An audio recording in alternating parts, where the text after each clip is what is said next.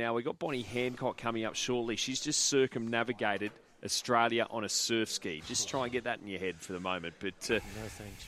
it's just 12,700 Ks. In fact, we've got Josh and Loza joining us again too from Jindabyne. Imagine what she would have seen. Banjo Patterson Inn. I can't wait to ask her. Oh, my God. Yeah, 12,000. Imagine doing that, Josh. Just get on the surf ski, go around the country. Honestly, where do you start? I used to be a bodyboarder, and to get out the back of the surf, I couldn't get out there. The little arms wouldn't get me out there. How's she going around the whole of Australia? Yeah, crazy. It's mental toughness, that, isn't it? Well, at one point ended up in hospital, suffering from severe dehydration over in Esperance, I believe, over in WA. Raised $65,000 for Gotcha for Life, of course. JR, the charity that she was associated with for her English Channel swim as well. We're talking crocodile, sharks, the whole box and dice at various spots. And she's broken a record, so it's expected to go into the Guinness Book of Records because 254 days, that's the fastest person to circumnavigate Australia by a ski paddle. And she's joining us on the line now. Bonnie Hancock, good morning to you. How are you? Good morning. I'm well, thanks. Actually, I'm great. Being on the couch and back home, I bet. Wonderful. What was the creature comfort? I suppose the showers first and foremost. But when you got home and you had that first big feed, first drink, what was the go-to, Bonnie? Oh, that's a great question. I was going to say the shower was a great one too because I did for most of the part have a bucket bath, which is literally just a bucket filled with warm water, not even hot, over your head, and that was, in 12 degrees down in Victoria. But for me, sitting across the road at my favourite cafe, eating my poached eggs and reading the paper is something I was just looking forward to. So that felt so wonderful. Bonnie, your whole trip, I was petrified for you about how many sharks you were going to see and how close you were going to get to sharks. But it sounds like your worst experience was actually with a croc, not a shark. Tell us about that. Absolutely. With the sharks, it was an interesting one. The crew mainly saw those because the scary thing about those creatures is they only show themselves when they want to, and it was under the water. My crew was in the boat, kind of a bit elevated, and they were seeing a lot of sharks around me, and there was a really big one in Perth, a great white, that came right up next to me, the full fin, and went under my ski, and I didn't see it at the time, and they told me later. But perhaps the scariest one was in the Kimberley at the top of the country. I was paddling at night time. Our boat was going round in a circle. We were stuck in an eddy or a current, so like a whirlpool. And my coach shone a flashlight off to the side, and there was a crocodile waiting for me outside the current 10 metres away. No way am I still in the water at that stage. Get me inside that boat. What did you do? I know. It's the best thing you can do is really keep your speed up because if you stop, obviously that's probably when they're going to have a crack. So we were able to break the current and get going straight again. And I can tell you, I've never paddled as fast in my whole life. And so they pretty much start from Broome all the way really Cairns, really Townsville. So a lot of the country, it was so scary.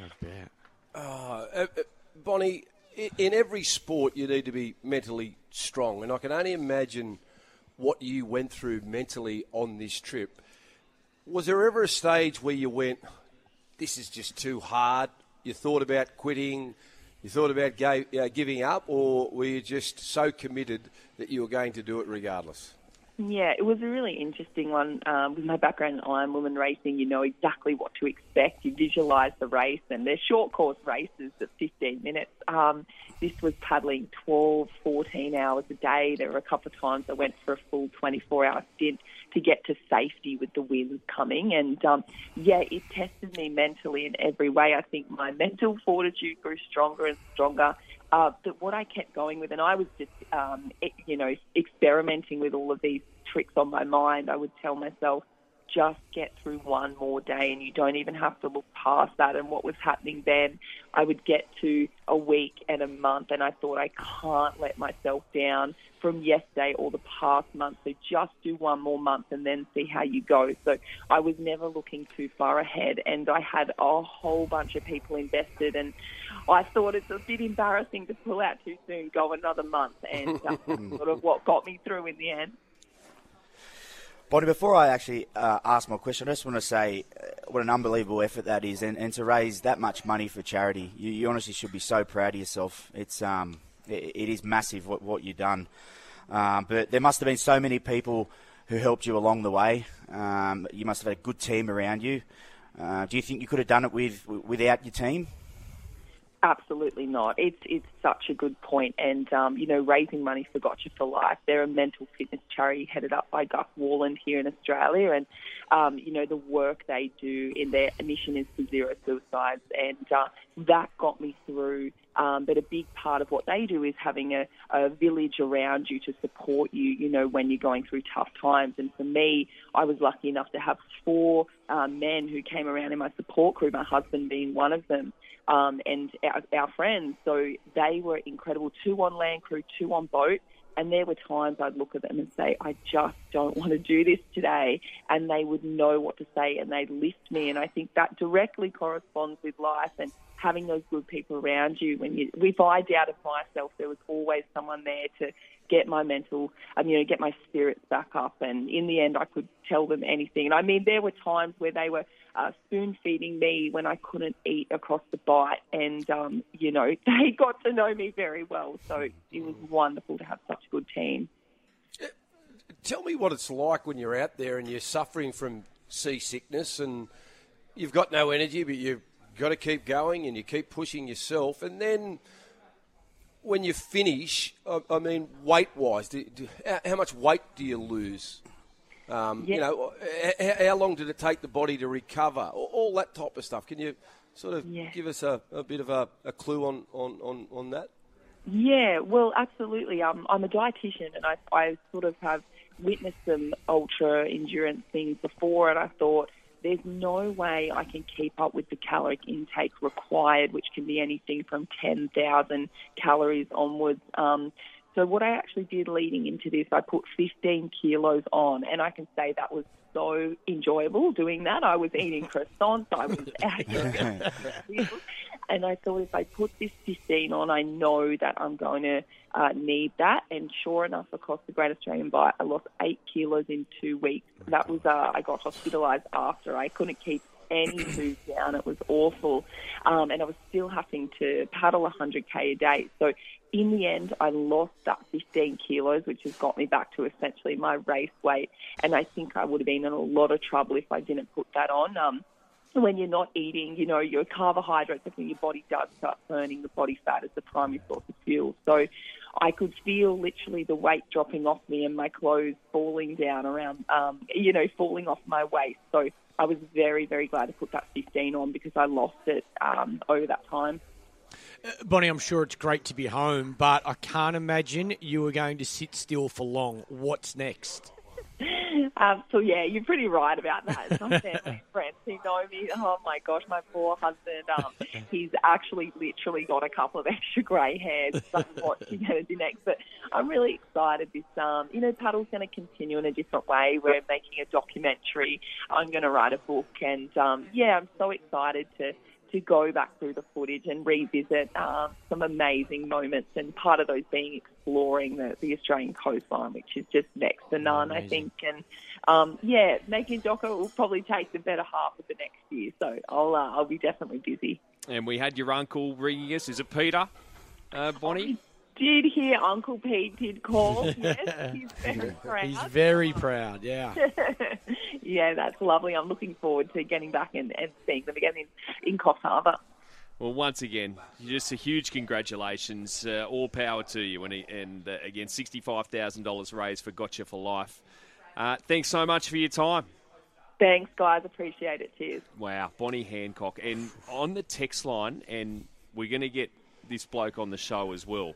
On the text line, hey lads, not trying to one-up, but there's a fella by the name of Ned Brockman, yes, who yesterday started a trip to run from Perth to Sydney in 40 days, 100 Ks a day for 40 days, trying to raise money for homelessness.